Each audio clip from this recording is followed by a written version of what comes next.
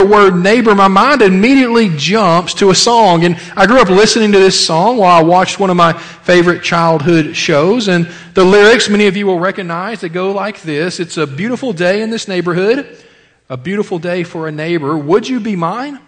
Could you be mine? It's a neighborly day in this beauty wood, a neighborly day for a beauty. Would you be mine? Could you be mine? I've always wanted to have a neighbor just like you. I've always wanted to live in a neighborhood with you. So let's make the most of this beautiful day. Since we're together, we might as well say, would you be mine? Could you be mine? Won't you be my neighbor? Won't you please, won't you please won't you be my neighbor? Now I have a confession to make. I asked my 6-year-old daughter on our trip this week if she knew who Mr. Rogers was in that song, and she looked at me with a blank stare, and so I failed. All right, so she had no clue. Well, we had a neighbor growing up. His name was Mr. Johnson. Mr. Johnson was one of the nicest men that I've ever met in my life. He was kind. He was firm.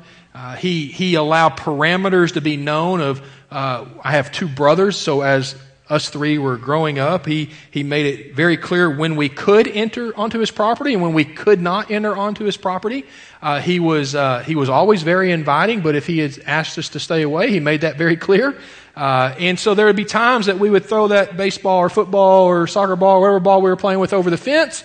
And there would be days he'd be like, oh, go ahead and get it. And then there would be other days he's like, my dogs will not be happy if you come get that, so please don't come on my yard. Well, Mr. Johnson, again, he's an older gentleman, and he was a member of a Baptist church. He always invited us to go to VBS with him. But the thing I remember about Mr. Johnson is he would always invite us into his little workshop in his backyard. He'd just be sit there, and he would whittle away, or he'd work on something, and he would never tell us what he was working on. That's not why he invited us in. He would just ask us about our life.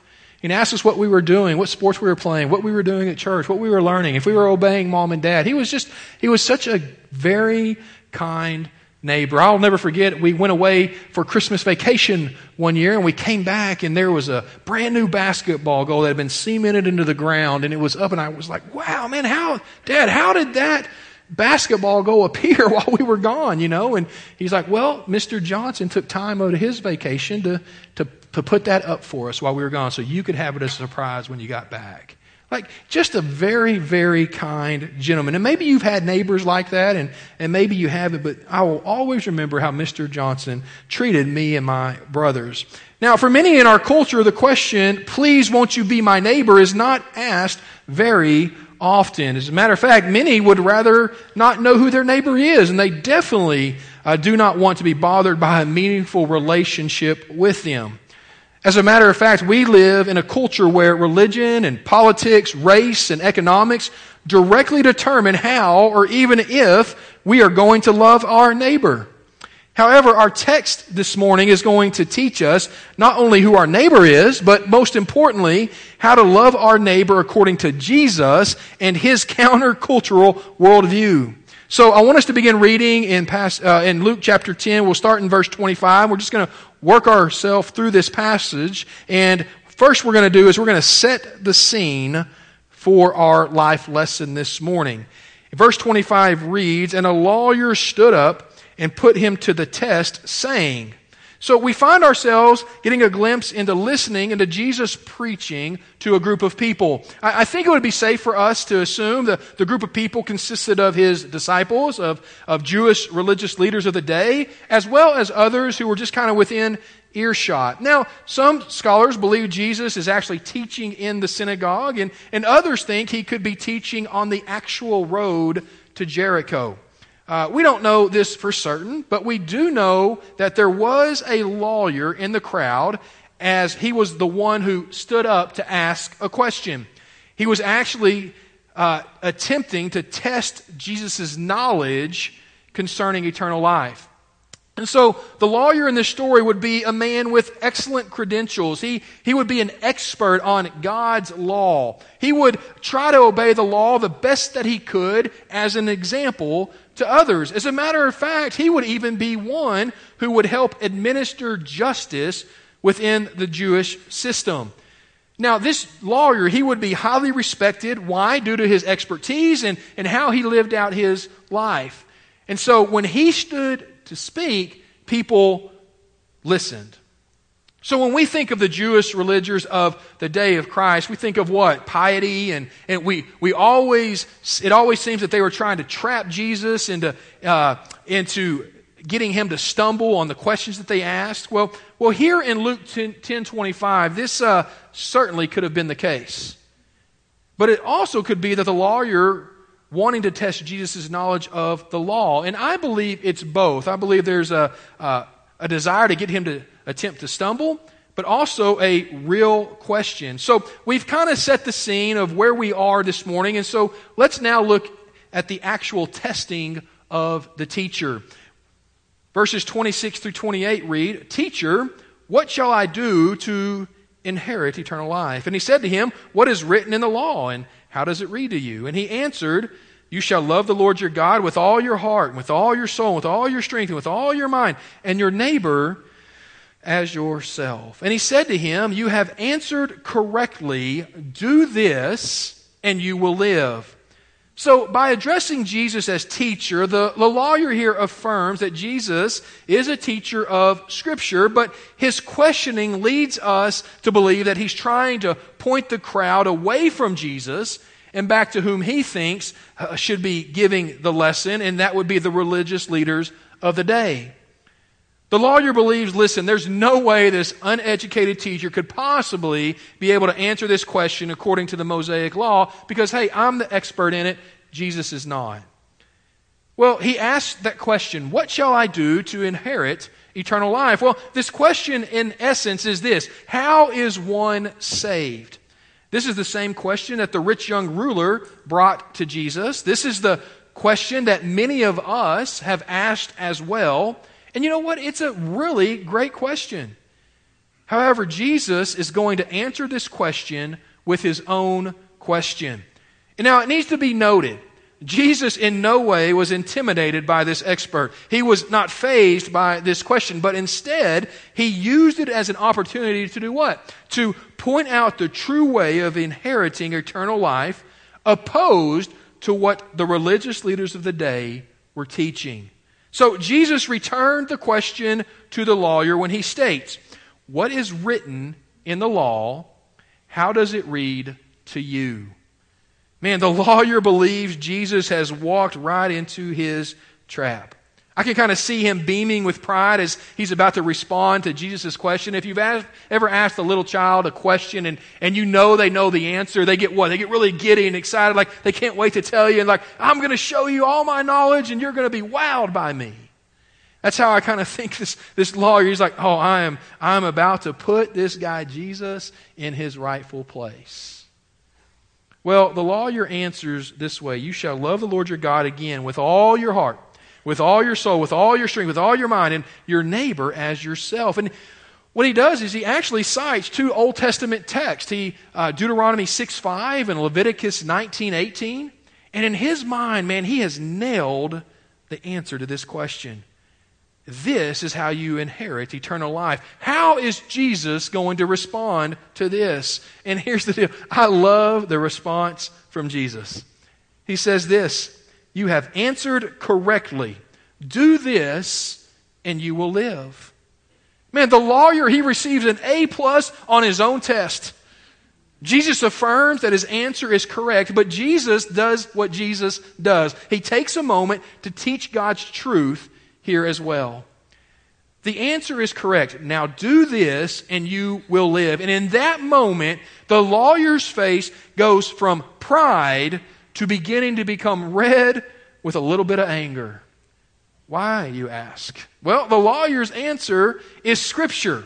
So how can this be used against him? Well, we must catch the context of this Scripture to understand Jesus' answer. The answer, do this. Well, what was he supposed to do? Love the Lord your God with, and this is a circle point in your Bible, all your heart, with all your soul, with all your strength, with all your mind. This one important word, which is all-encompassing, gives us the clue to why this lawyer's answer is not going to help anyone obtain eternal life. You see why no one can keep this Scripture. No one can do all of this. Why? Because we are sinful. We have never and will never in our sinfulness be able to uphold the Mosaic law, and specifically these two-sided Scriptures. Why? All means all. There is not a deep Greek or Hebrew or Aramaic. There's no depth to this answer other than the fact that it means all, everything. Do this. Do it all, Jesus answered. The lawyer in his heart knows as hard as he has tried that he has not been able to keep this perfectly.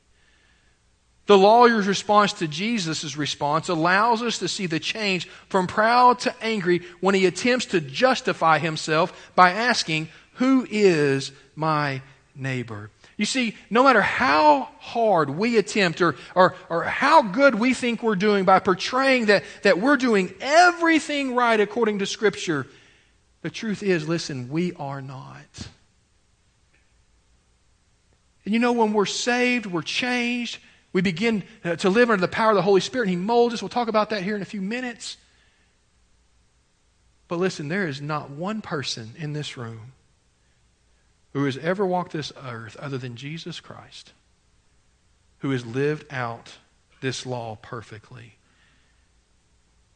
So the lawyer is attempting to justify himself because the first question and answer didn't go so well. So he's going to try to test Jesus again in hopes of redeeming himself and hoping Jesus falters on the next question. But before we get to that question, let us be clear, in no way can any one of us keep the law of Moses, nor can we keep from sinning. But why? But by the grace of God. Romans 3:23, for all have sinned. There's that word again. Romans 6:23, for the wages of sin is death. Listen, not eternal life. No, the wages, the penalty of that sin that we've all done is death. However, it's the gift of God that is eternal life through Jesus Christ our Lord. So once we're saved and we've inherited eternal life, then the great things happen. We can hope to obtain Christ's righteousness and holiness, knowing that He will mold us, He'll mature us into the believer, the disciple that He desires for us to be. But listen, even in our salvation, we will still sin against our holy God. And this lawyer, as much as he wanted to, could have never perfectly kept the law. Therefore, he had no hope of eternal life, except through this same Jesus that was standing in front of him, conversing with him. So now let's re-engage that second question. And this really is the heart of the sermon today. Remember earlier I stated this: we live in a culture where religion, politics, race, and economics directly determine how or even if we are to love our neighbor. However, our text today is going to teach us not only who our neighbor is, but most importantly, how we love our neighbor according to Jesus and His worldview, His Scripture, His way. And this is where we as believers learn this valuable life lesson from Jesus in the book of Luke. Verse 29 says this, but wishing to justify himself, he said to Jesus the lawyer, "And who is my neighbor?" Man, the lawyer is going to attempt to win this debate with a technicality. Don't we see that in our court system all the time today? Get off on the technicality, right? Well, this lawyer was no different. Although he was a religious lawyer, he was thinking, man, I'm going to be able to get by with this. And he quotes Leviticus 19:18. You shall not take vengeance, nor bear any grudge against the sons of your people, but you shall love your neighbor as yourself. I am the Lord. Now, see, the Jew would interpret loving your neighbor as loving your fellow Jew, and that would take care of fulfilling this law. Now, the lawyer, again, would think that he has Jesus right where he wants him, and he's thinking, I'm going to squeak this debate out on this technicality because I'm loving my Jewish brothers well. But Jesus is no stranger to Old Testament Scripture. He's no stranger to the Mosaic Law. As a matter of fact, Jesus doesn't even respond with Old Testament Scripture. Instead, He's going to teach and use a parable that will hit home, and it's going to illustrate some Scriptures that this lawyer actually left out of who your neighbor is. You see, he was trying to get by on a technicality on how he defined neighbor. Listen to some of these scriptures that the lawyer didn't cite. Deuteronomy 10:18. He executes justice for the orphan and the widow and shows his love for the alien by giving him food and clothing. Leviticus 24:22. There shall be one standard for you. It shall be for the stranger as well as the native, for I am the Lord your God. Numbers 15 and 16. As for the assembly, there shall be one statute for you and for the alien who sojourns with you, a perpetual statute throughout your generations. As you are, so shall the alien be before the Lord. There is to be one law and one ordinance for you and for the alien who sojourns with you. So we've seen Deuteronomy 10:18, Leviticus 24:22, Numbers 15 through 16. Then we find ourselves in Deuteronomy 1, verse 16. Then I charged your judges at that time, saying, hear the cases between your fellow countrymen, and judge righteously between a man and his fellow countrymen, or the alien who is with him. And then we come to the clincher. Leviticus 19:34. The stranger who resides with you shall be to you as the native among you, and you shall love him as yourself, for you were aliens in the land of Egypt. I am the Lord your God. How conveniently this lawyer who knows these scriptures, how convenient that he left them out. And although not practiced by the Jew, the neighbor would be Jew or Gentile. And Jesus will point this out in our parable today. And so we've set the scene this morning. We have witnessed the testing of the teacher. And now we get to experience the sharing of the story by Jesus as he answers this question, who is my neighbor?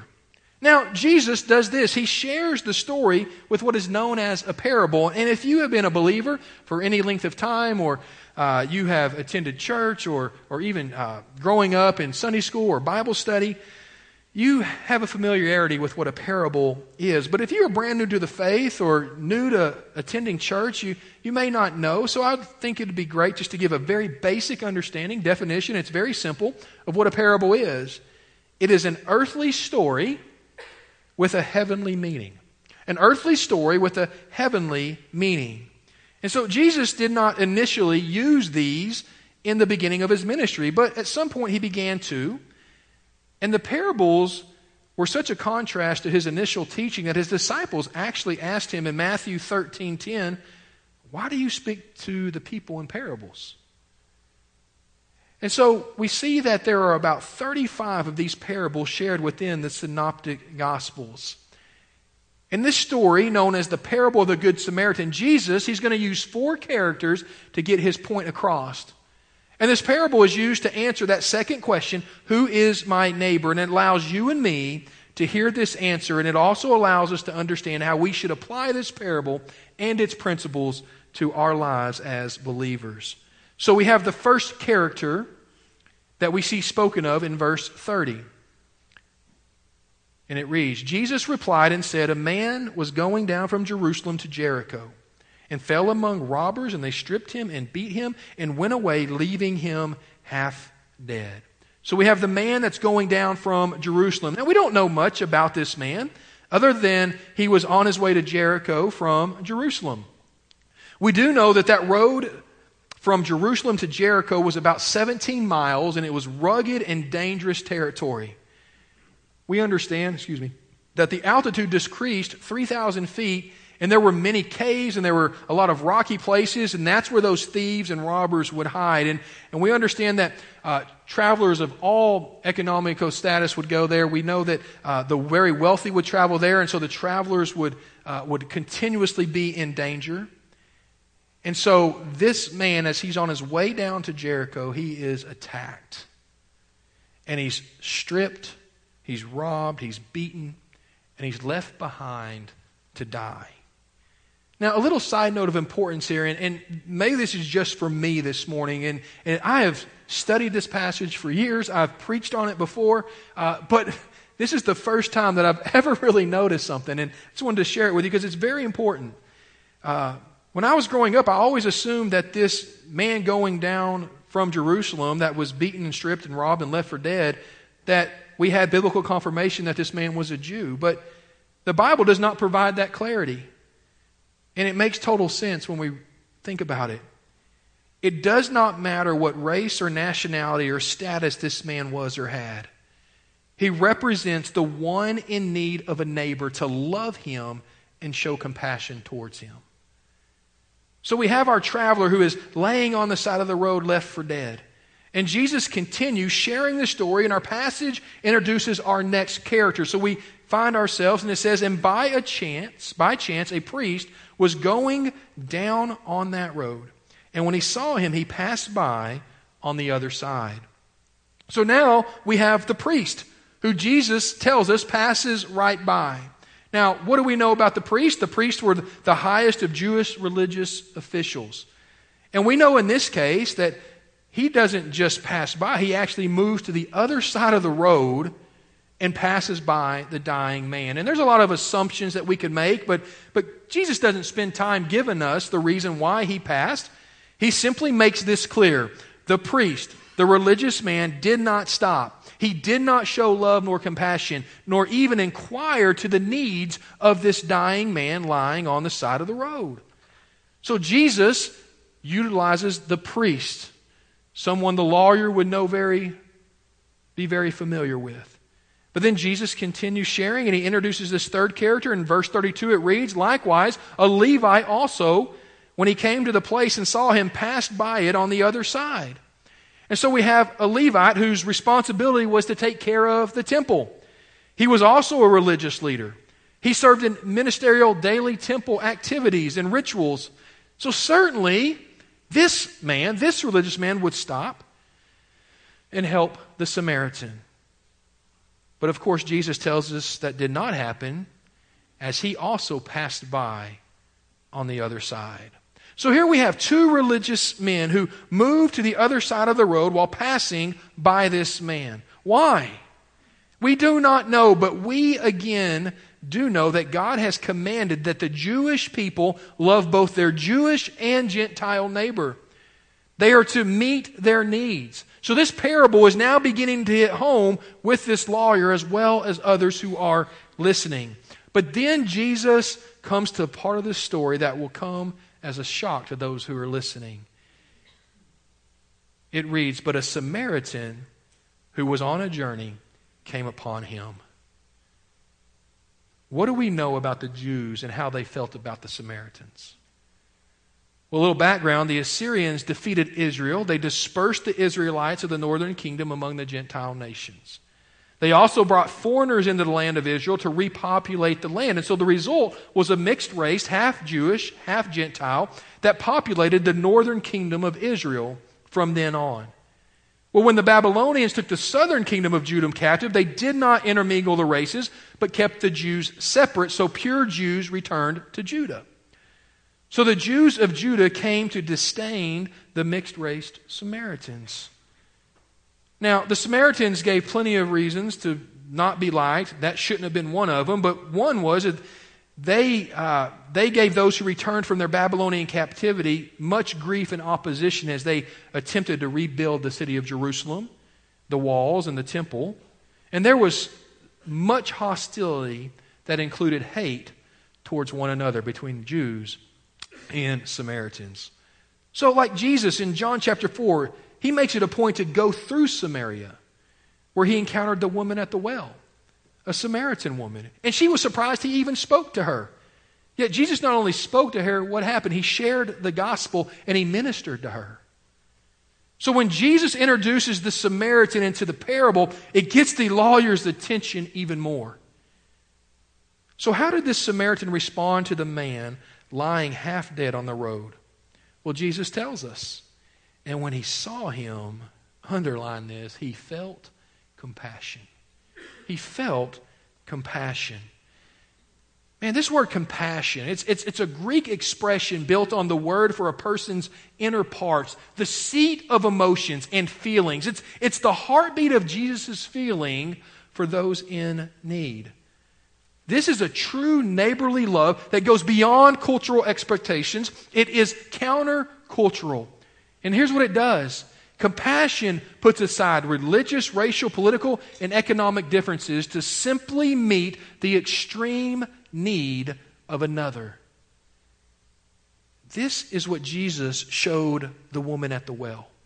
This compassion is what the Father showed the Son who had just returned from a life of debacle. This is the compassion, the emotion, the feeling of when the Master cancels the massive debt. Listen, it is an act of love that comes from knowing the one, as we read earlier, who loved us first and showed the same for us. Listen this morning, folks, our world needs more of this. It needs more compassion. And hey, I'm going to tell you this morning, the church needs more of this. Now, compassion, hear me well this morning, does not overlook sin. It speaks truth into sin. It speaks truth into the sinner, and it points them to Christ as the answer to overcome sin. It's a merciful grace-filled act of love that does this. It heals the broken heart.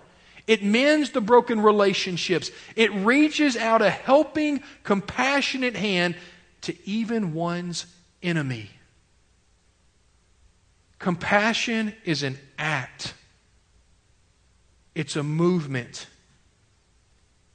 And we are to show compassion to our neighbor. Man, such a different response from the Samaritan than from the religious passersby. Not only did the Samaritans show compassion, Jesus goes on with the story to tell us this.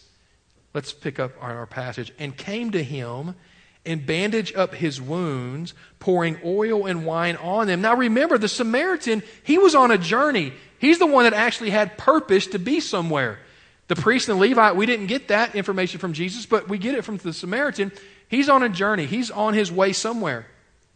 And he paused his journey to take care of this man. He bandaged the wounds. He used his own personal traveling items, which he needed for the trip. He used his own wine, his own oils. He literally went beyond inquiring to how the man was doing to actually putting compassion into action. You know what he didn't do? He didn't call someone else to help.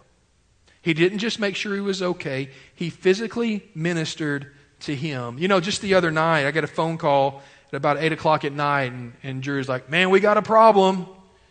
You never want to hear that when your son's out driving. And I'm like, man, what's up? And he's like, I just blew a tire. I'm like, oh, I was just flat. He's like, no, like there's no tire left. I'm like, oh, awesome. Okay. I said, where are you at?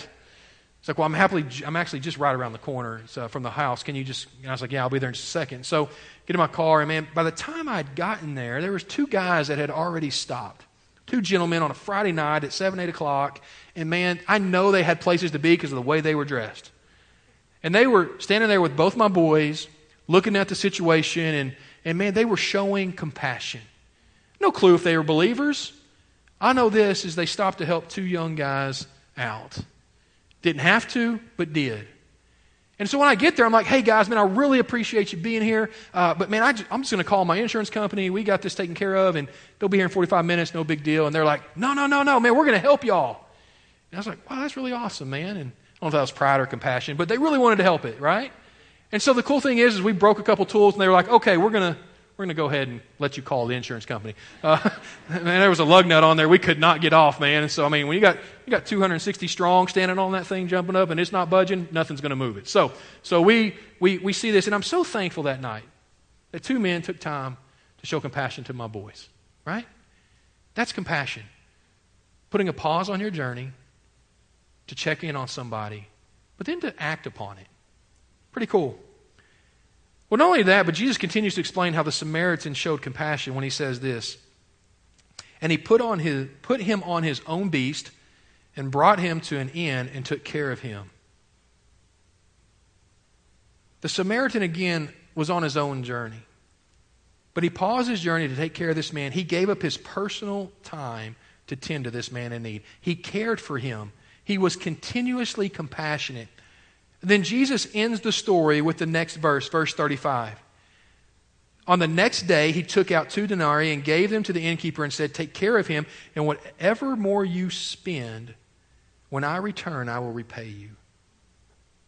Listen, man, the Samaritan used his own money to pay for the man's stay and continuous care. This is loving your neighbor.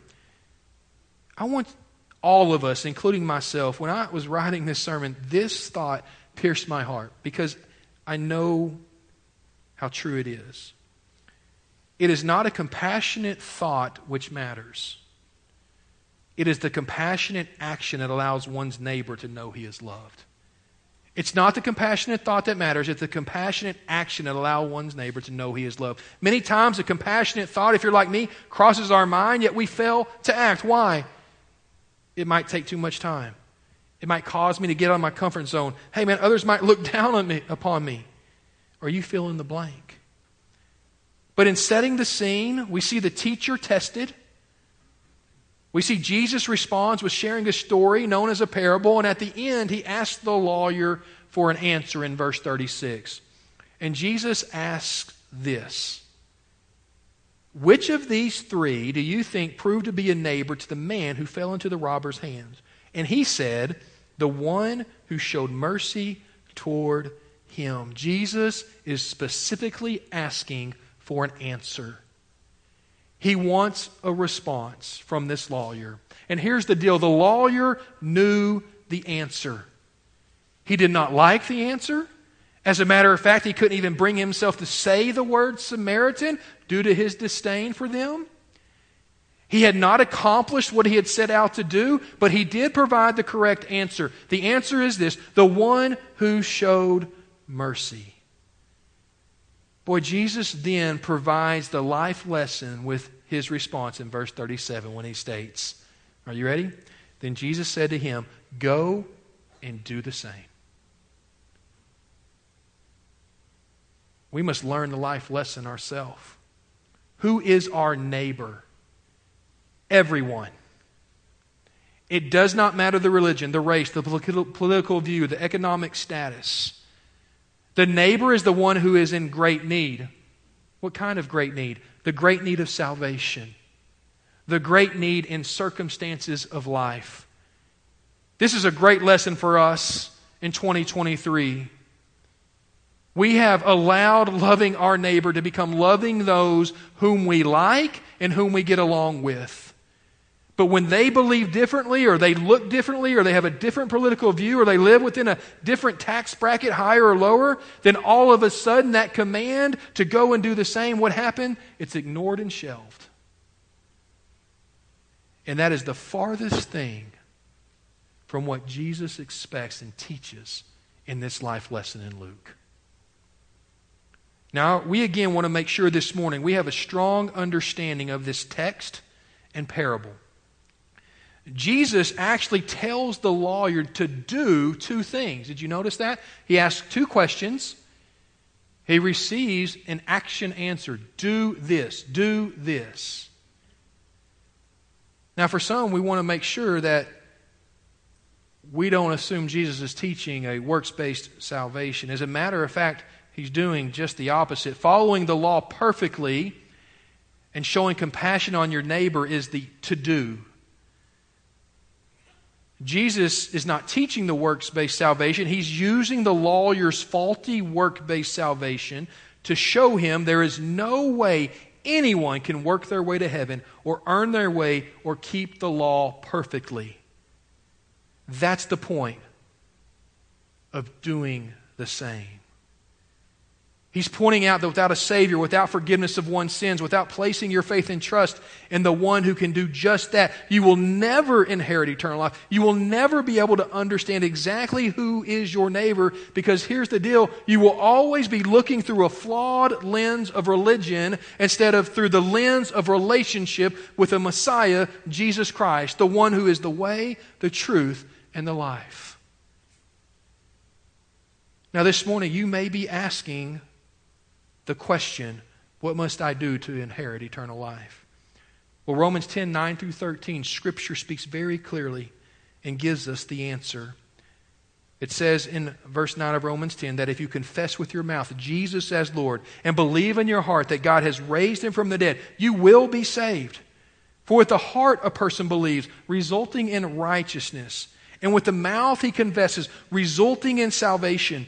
For the Scripture says, whoever believes in him will not be disappointed, for there is no distinction between the Jew and the Greek, for the same Lord is Lord of all, abounding in riches for all who call on him. For whoever will call on the name of the Lord, what does the Bible say? Will be saved. This morning, you may be asking the question, who is my neighbor? You know, this morning, that neighbor is the person that's sitting right next to you, as well as the person who you might be standing in line with at the grocery store, as well as the person you might have been feuding with for years. Religion, race, politics, economics does not give us the right to not respond to the words of Jesus. Go and do the same. So how do we close this morning? We look at how to go and do the same. We have an application as an audience this morning. I am part of that audience. I am practicing applying this to my life so that I might be a great father, a great husband, a great shepherd, a great follower of Christ, one who wants to bring glory to him. And I think we would all be well to carry out these 5 characteristics of compassion towards our neighbor. And here they are. The Good Samaritan, he did this. He opened his eyes. All 3 men physically saw the critically wounded man, but only the Samaritan looked and stopped to help. Before we can meet needs, we must be aware of them, and we are only aware of them if we are seeing them and we're intentionally looking for them. He opened his heart. What was the difference between the priest and the Levite's gaze and the Samaritan's gaze? It was this. It was compassion. The Samaritan saw that helplessness and suffering of the dying man, and his heart went out to him.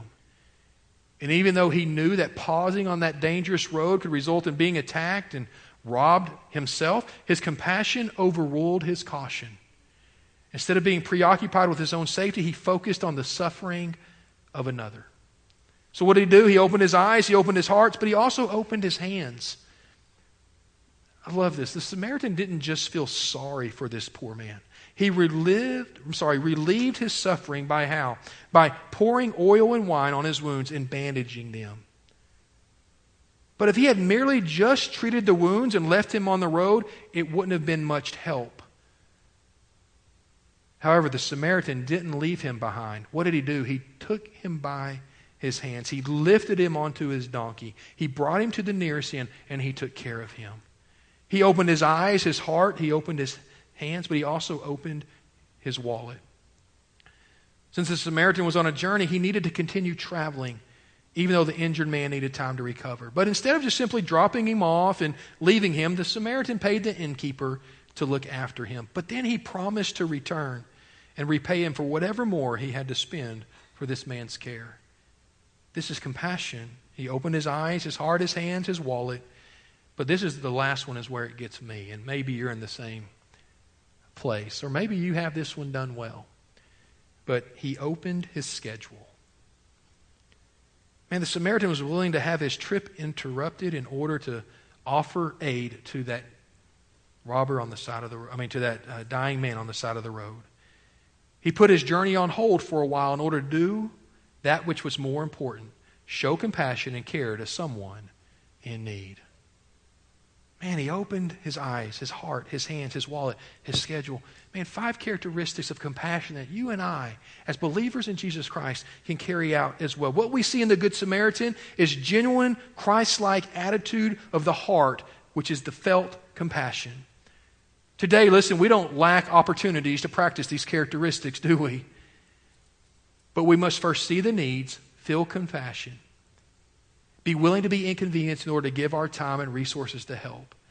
As we allow the love of Jesus to flow through our hearts, we will understand more and more what it means to love our neighbor. So listen this morning, all of us, let us go and do the same. Go and do the same.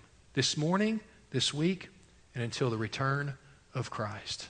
Let us love our neighbors well for the glory of Christ. Let us pray. God, we love you. We thank you for this opportunity to worship together this morning. We thank you for your word and its truths. And Lord, I pray that we will be a people not just of compassionate thought, but of compassionate action. And Lord, that for the one here this morning who's asking the question how to inherit eternal life, we pray they heard your truth, that your Spirit is calling them unto you, and that they will respond in faith by placing that faith and trust in you, by repenting of their sin, calling out to you to be the Lord of their life. Lord, for the one who's asking the question of who is my neighbor, I pray that we just simply look to your Scripture. We look around and we see that it's everyone that you put before us. God, let Fellowship Bible and the individuals who are here this morning be a church and be a people that are compassionate and love our neighbors well. We love you, Jesus. Amen.